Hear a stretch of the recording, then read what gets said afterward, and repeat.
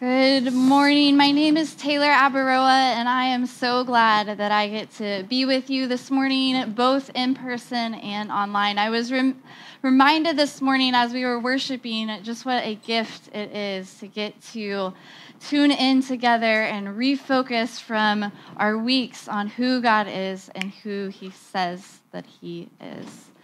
And so this morning, as you are following along with the message, don't forget about the guide that's online. We've made it easy for you, so it's ccc.guide, and you can pull that up on your smartphone, your tablet, your device, and you can follow along all the scriptures and slides and all the things that will be helpful to you. So for the past 7 weeks at Cypress Creek Church, we've been walking through a series called His Story.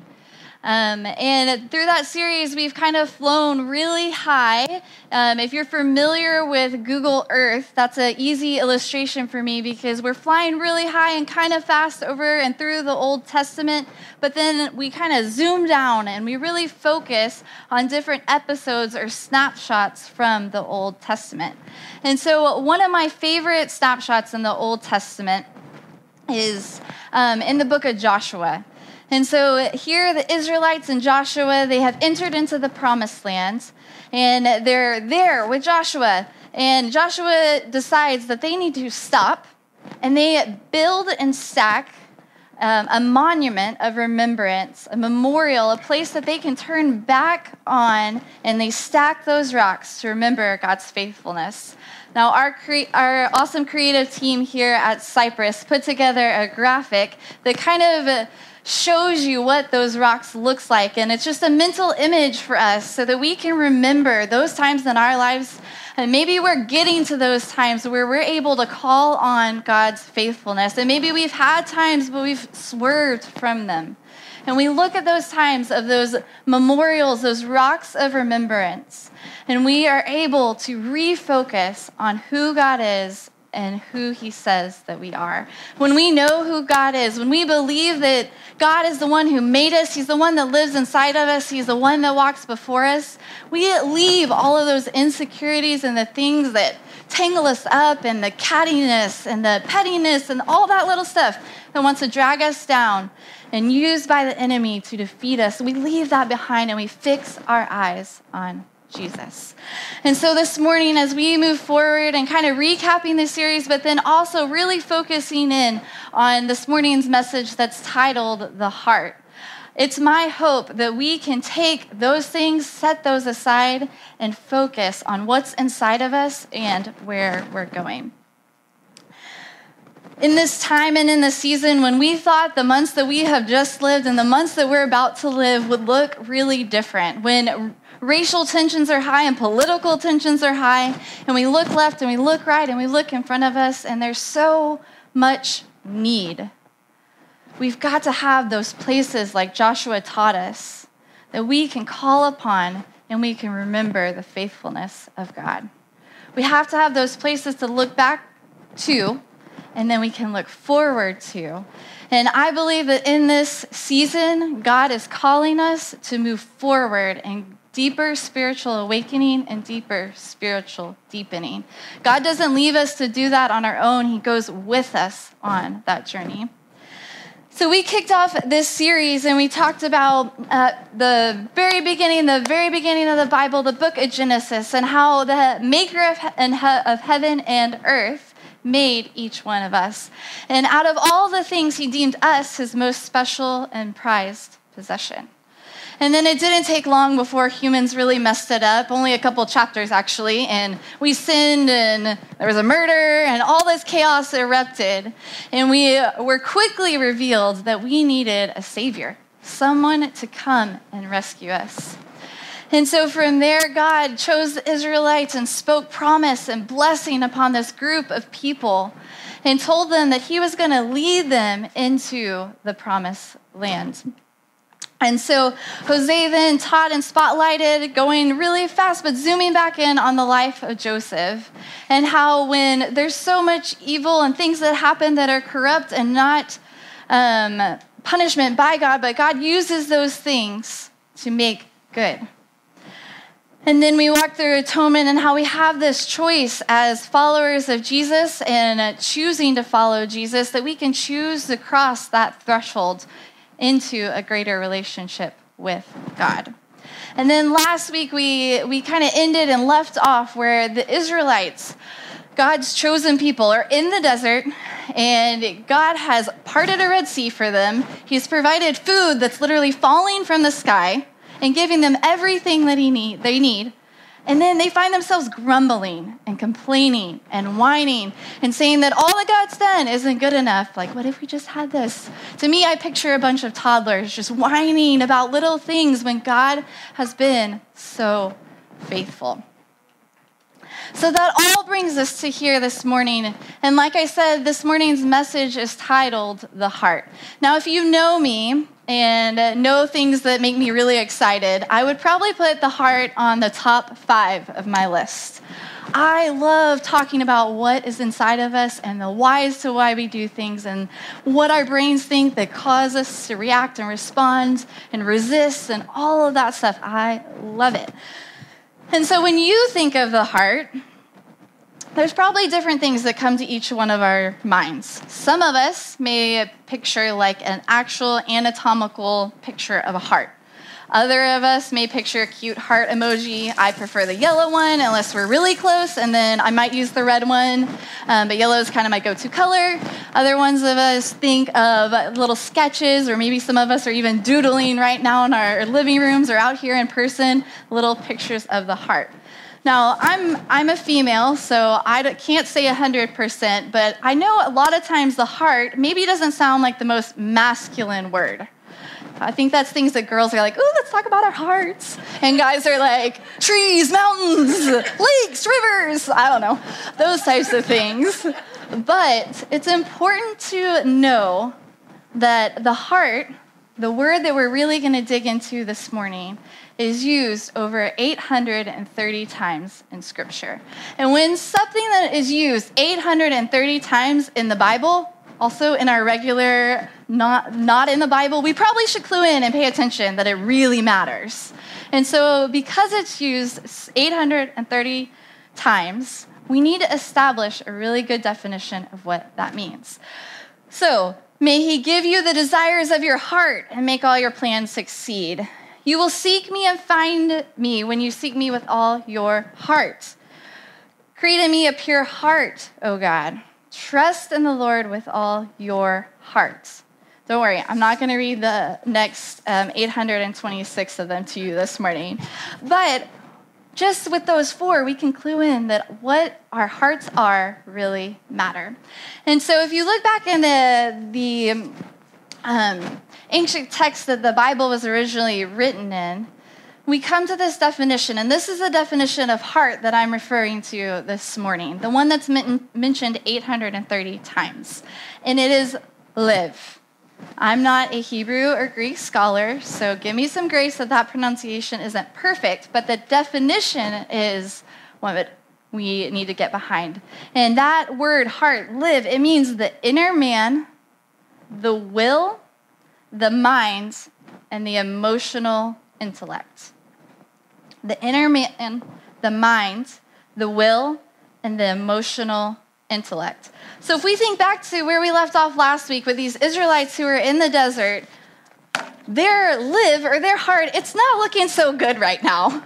Their mind, their emotional intellect, their inner man, they're griping and complaining and saying that what God has done and where he's taking them isn't enough.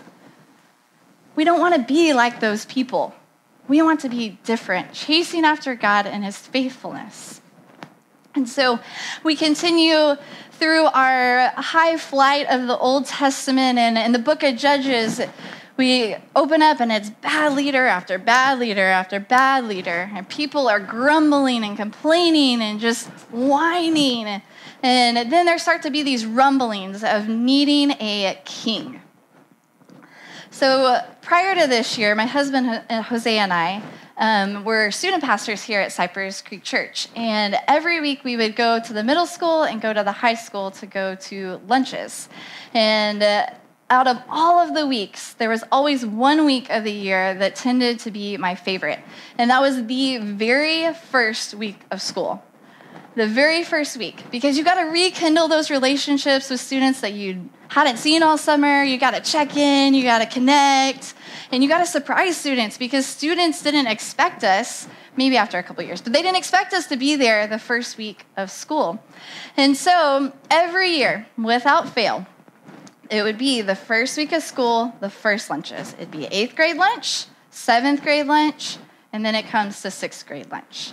And the bell would ring, and students would come running, like from every direction, into the cafeteria, from the gym, from the hallway, from the band hall, and then they would freeze.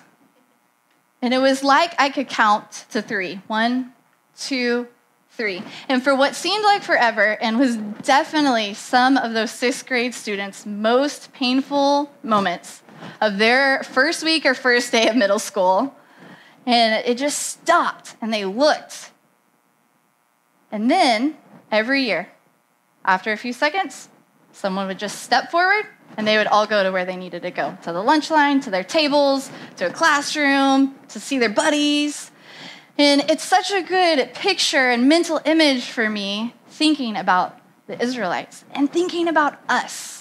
Don't worry, if you were in 6th grade last year, or the year before, or the year before that, or going into 6th grade, you aren't the only ones. The class after you will do it. They'll do it after you, because we're not familiar with what is all around us. And so that person would step forward and then order, chaos. And so here the people, the Israelites, are asking for that.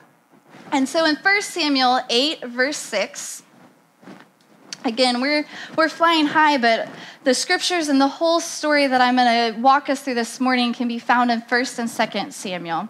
So in 1 Samuel 8, 6 through 7, it says, "But when they said, 'Give us a king to lead us,' this displeased Samuel. So he prayed to the Lord, and the Lord told him, 'Listen to all the people are saying to you. It is not you they have rejected, but they have rejected me as their king.'" So God is a God who is so gracious. He's beyond faithful to us. He doesn't leave us in things to figure out. He's not deaf to our prayers. He hears his people, and he looks upon them with grace and mercy. And he tells Samuel, listen to them. Let's give them a king. Let's see if we can do this thing with a king here on earth. And so Samuel sets out, he establishes Saul as the king, and Saul serves as king for 42 years. Saul looked the part. He walked the walk, he talked the talk, he was tall, dark, handsome, all of those things we would categorize someone maybe as a good king, but he swerved from God's commands.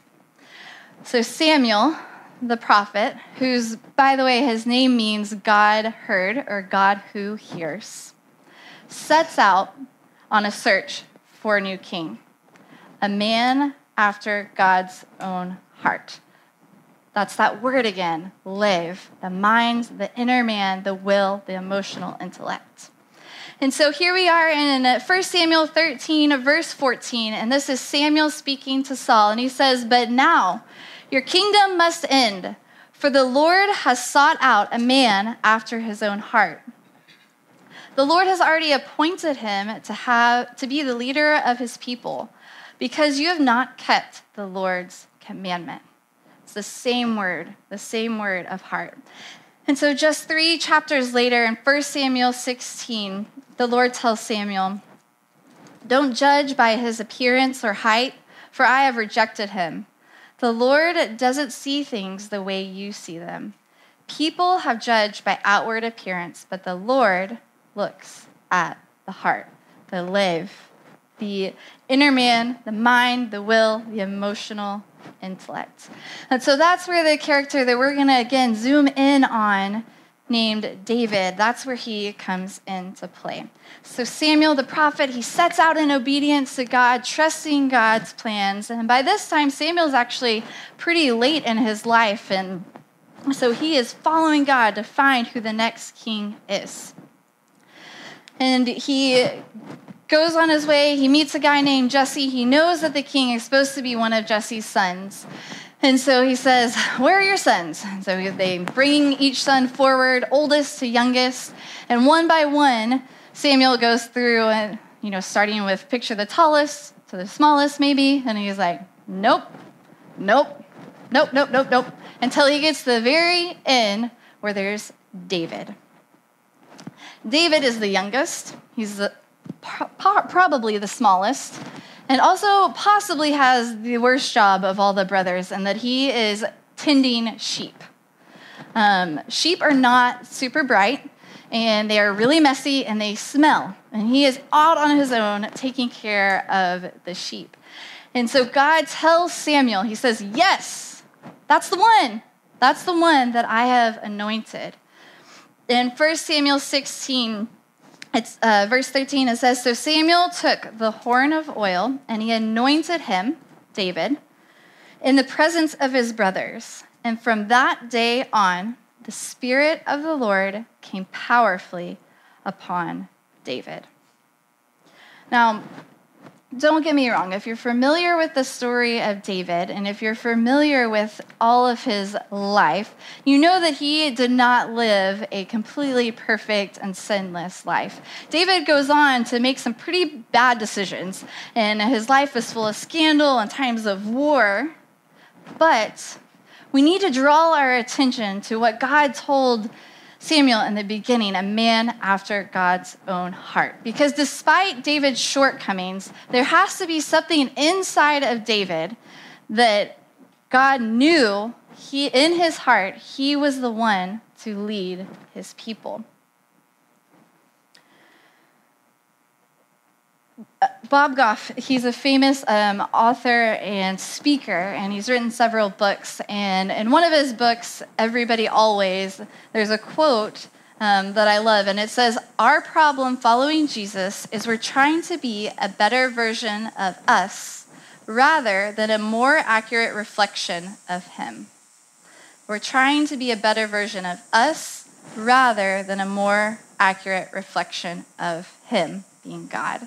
And the beauty of the example of David's heart is that it's not limited to David as a person, as a man, but it's extended to what God does through David to accomplish his purposes and to call us back to faithfulness to him.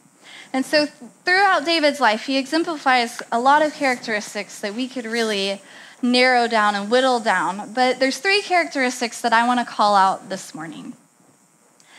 And it's important for us to recognize what these characteristics are so that we in our own personal lives and our own journeys can really apply them to where our own hearts, our minds, our inner man, our will, and our intellect are. And so the first one is harmony, living in harmony. What is important to God is important to us. We all probably know what it sounds like to listen to a song that's out of tune or not in good harmony. For me personally, I can't get it off fast enough. I just want to make it stop. I spend the majority of my days with quite a few toddlers. And when you are almost 2, almost 3, almost 5, and almost 7, sometimes it is not easy to live in harmony.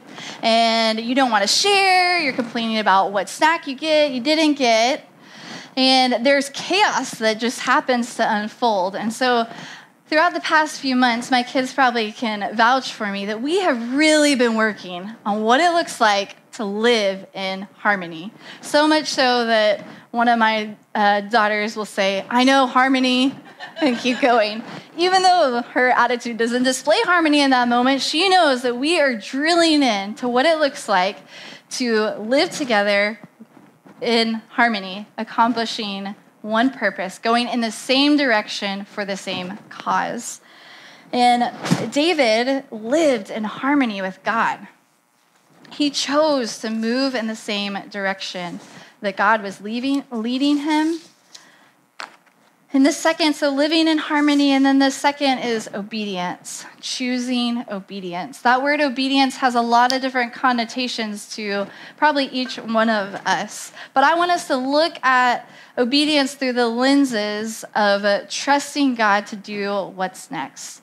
And so when God says go to the right, we go to the right. When God says go to the left, we go to the left. When God says, go forward, stop, wait, pause, we do that because we have a heart that chooses to trust God and seek obedience. David could have looked at Samuel when he came to anoint him as king and been like, no way, I'm out. There is no way I'm going to do that. I will not. He had that opportunity, and honestly, I wonder if he ever had thoughts or some even doubts along his way, but the point is that he did not choose to do that. He followed God in trust and obedience to lead his people. Even a chapter after that, David goes out and he slays a giant, Goliath.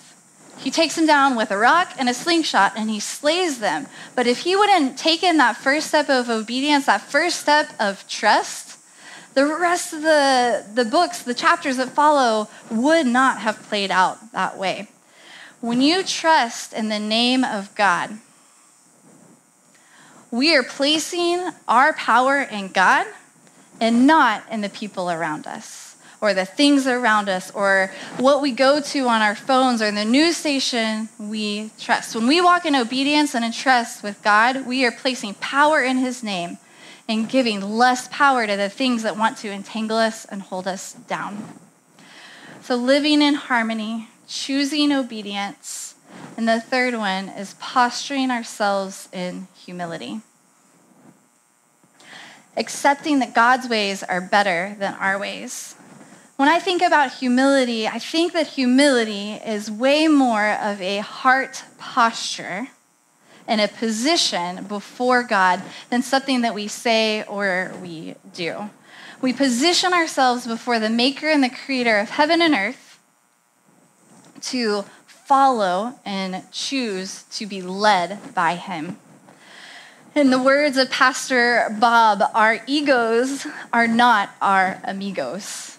And that pride that comes into our hearts, that pride that tries to tell us, no, your way's better, my way's better. If you're just independent, if you do this one yourself and count God out, all of those lies that take us backwards or keep us stagnant, when we capture those and identify them as pride in our hearts, again, that word in our mind and our inner man, our will and our emotional intellect, we are posturing ourselves in a place of humility before God. All that other stuff, our ego, let me tell you, it will never satisfy you. You can try for all of your days, all of your years to find satisfaction in what's on your phone and find satisfaction in who you call your BFF. You can try all those things. I was getting excited. But our satisfaction comes when we are living in harmony, choosing obedience, and posturing ourselves in humility before God. God is looking for people whose hearts, whose minds and wills and intellects are completely surrendered to him. He's looking for us who are ready to go and run and call out his faithfulness along the way and call and look forward to his faithfulness in the days and months to come. But to do that, we have to know what is in our hearts. What is inside of us? What are those inner core motives that hold us back, take us down, throw us off course, cause us to swerve like Saul as king?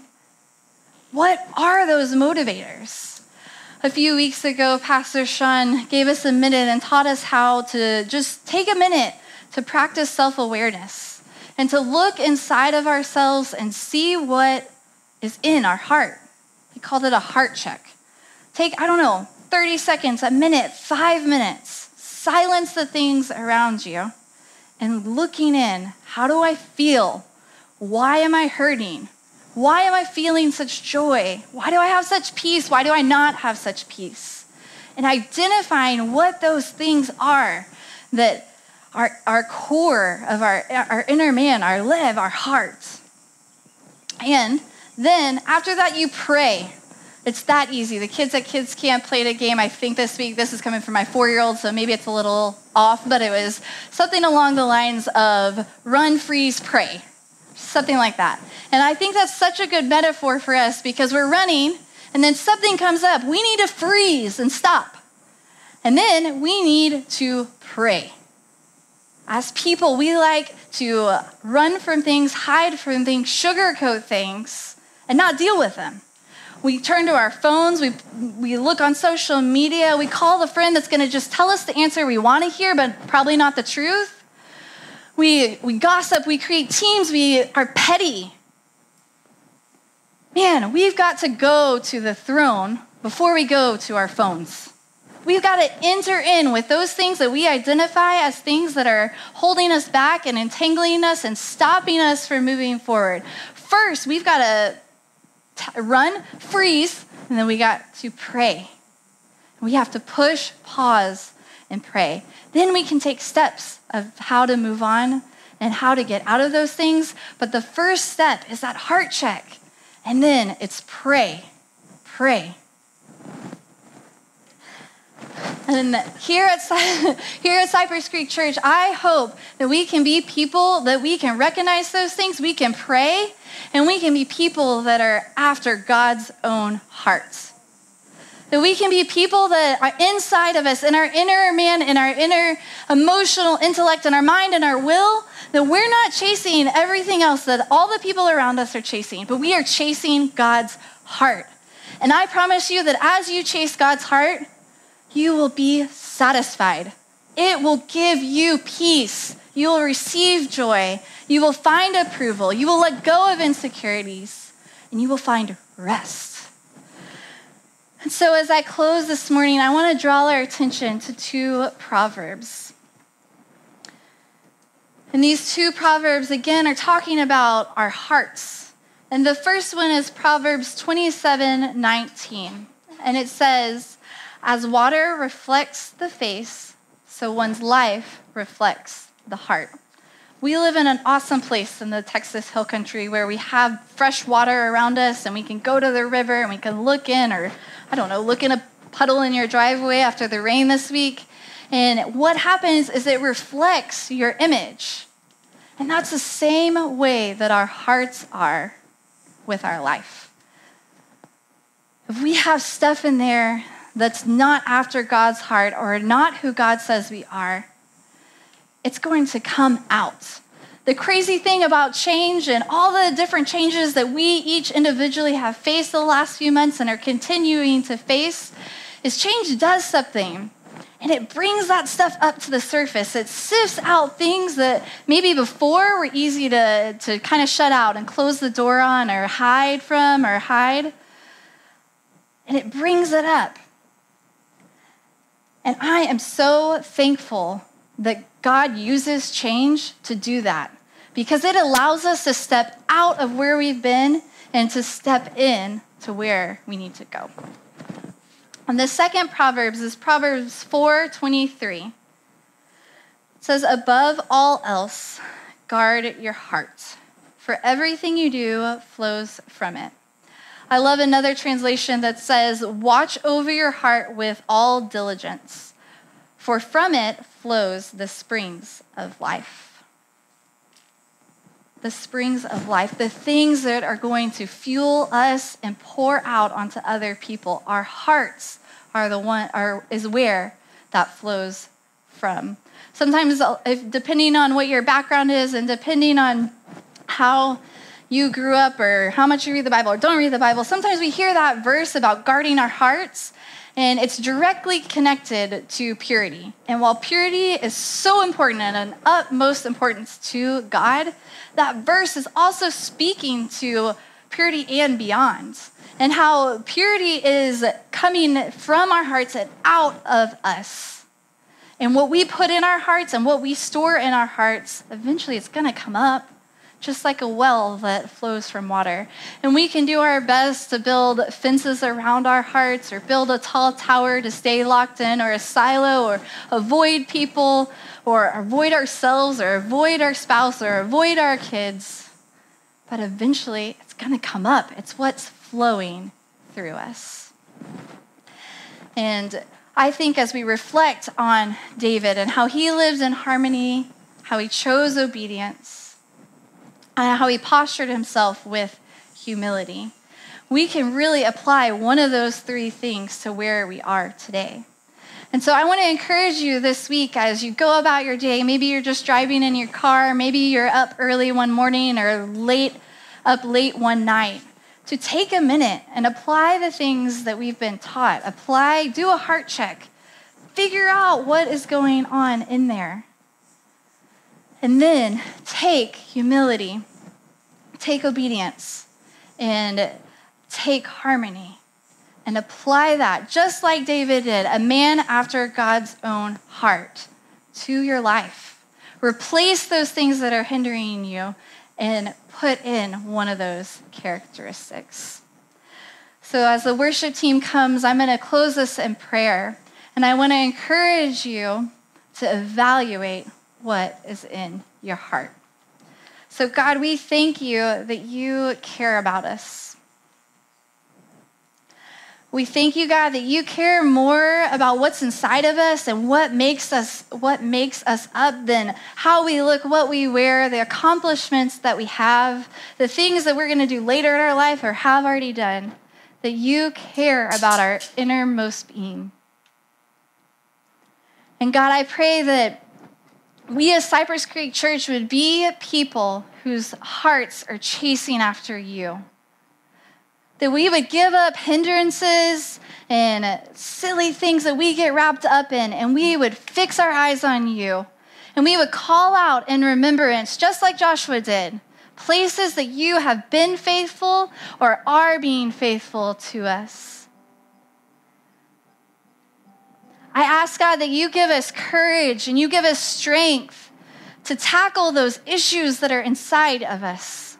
That we would let go of pride and our ego, and we would live in harmony, choosing obedience and postured in humility. God, may our hearts be an overflowing wellspring of life that is pleasing to you. And may we be people in our communities, in our circles of friends, in our classrooms, in our workplaces, online, virtually interacting, that we would be people that have hearts fixed on you. We thank you, God, for your faithfulness. We thank you that you don't start something and not complete it, and that you don't leave us in the middle of something to figure out, but that you carry us and you hold our hands and you lead us just like you led the Israelites into the promised land and beyond. You lead us into what's next. We bless you, God, for who you are, and we praise you for a faithful Father. In Jesus' name I pray, amen.